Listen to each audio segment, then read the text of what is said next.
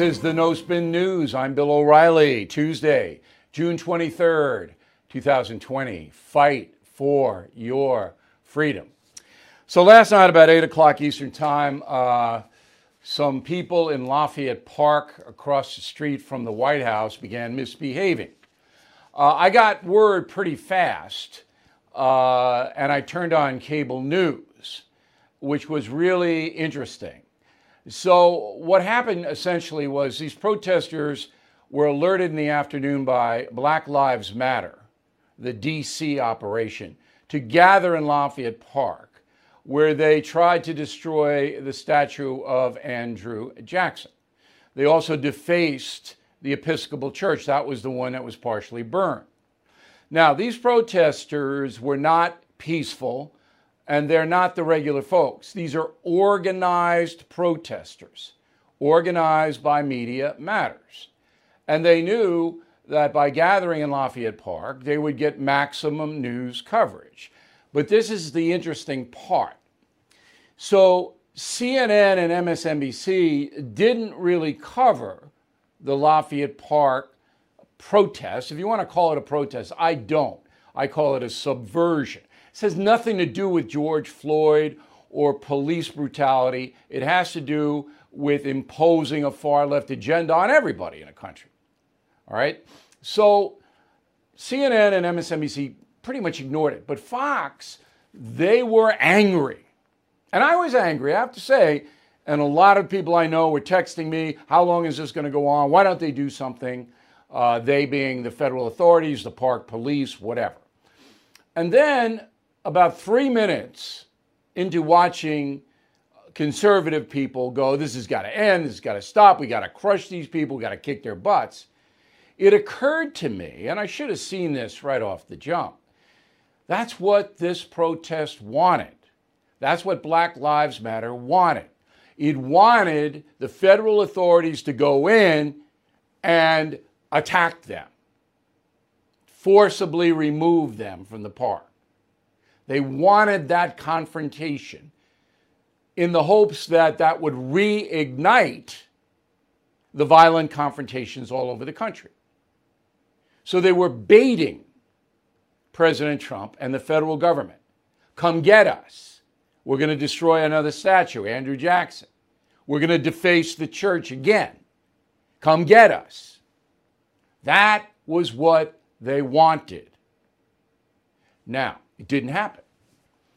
For once, President Trump showed restraint. And I'll get to him in a minute. But the park police didn't attack them. They did pepper spray some of the protesters who were throwing stuff at police, and the police were getting hurt. So they got pepper sprayed, not tear gassed. But there wasn't this mano a mano, hand-to-hand fighting that the Black Lives Matter movement wanted. It's important that you understand the big picture and what is happening, because you're not going to get it in the newspapers or on television news in this country. You will not get it. Now, were the conservatives on the Fox News Channel wrong? No, they weren't wrong. In a perfect world, you send in the authorities, you arrest these people for destruction of a monument and defacing a church, you put them in jail. But in this climate, with the media sympathetic to Black Lives Matter in general, that would cause more problems than it would solve. Now, the solution to this is to close down Lafayette Park. The church has been defiled twice. All right? That's enough to close it down. Close it down. You want to protest? Find someplace else.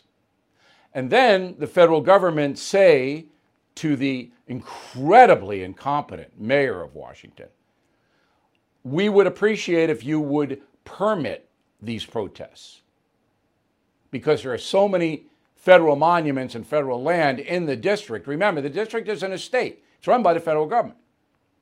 That we want all of these protesters permitted so they go a certain place.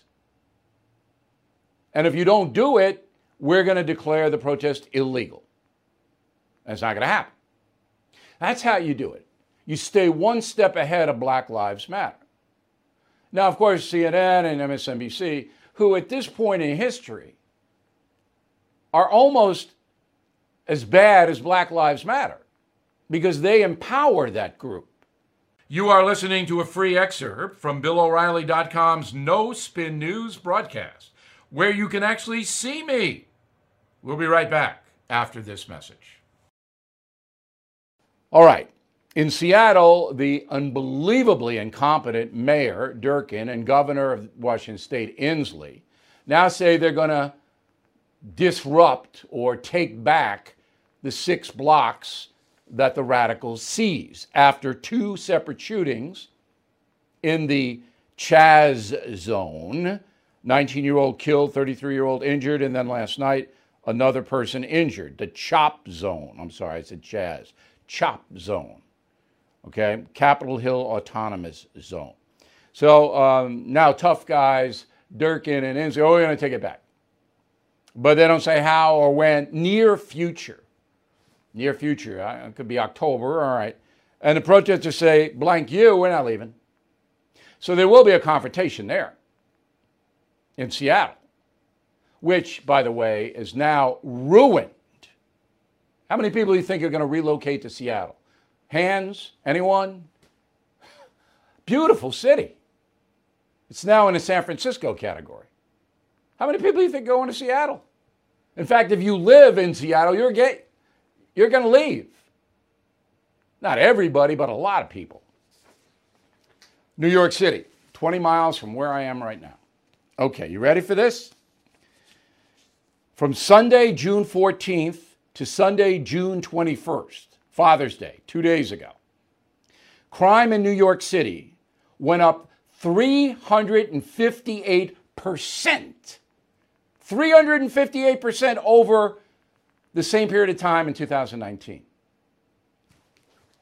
Defund the police? Hey, how's that working? Bill de Blasio, you moron. Roll him. This means we know when there's shootings, they beget more shootings. We understand retaliation. We understand gang dynamics. And I've heard from a lot of community leaders that they're increasingly concerned. So as we try to make sense of all the important issues that have to be addressed in this budget, I think, Marcia, it's really important to remember, job one is always to keep people safe. Sure it is. Job one. You, de Blasio, in office 7 years, haven't solved one problem. Not one. I was on with Mark Simone, the New York talker, today, and you ought to listen to that conversation. I asked Simone, who knows New York as well as anybody, give me one problem Mayor de Blasio has solved in 7 years.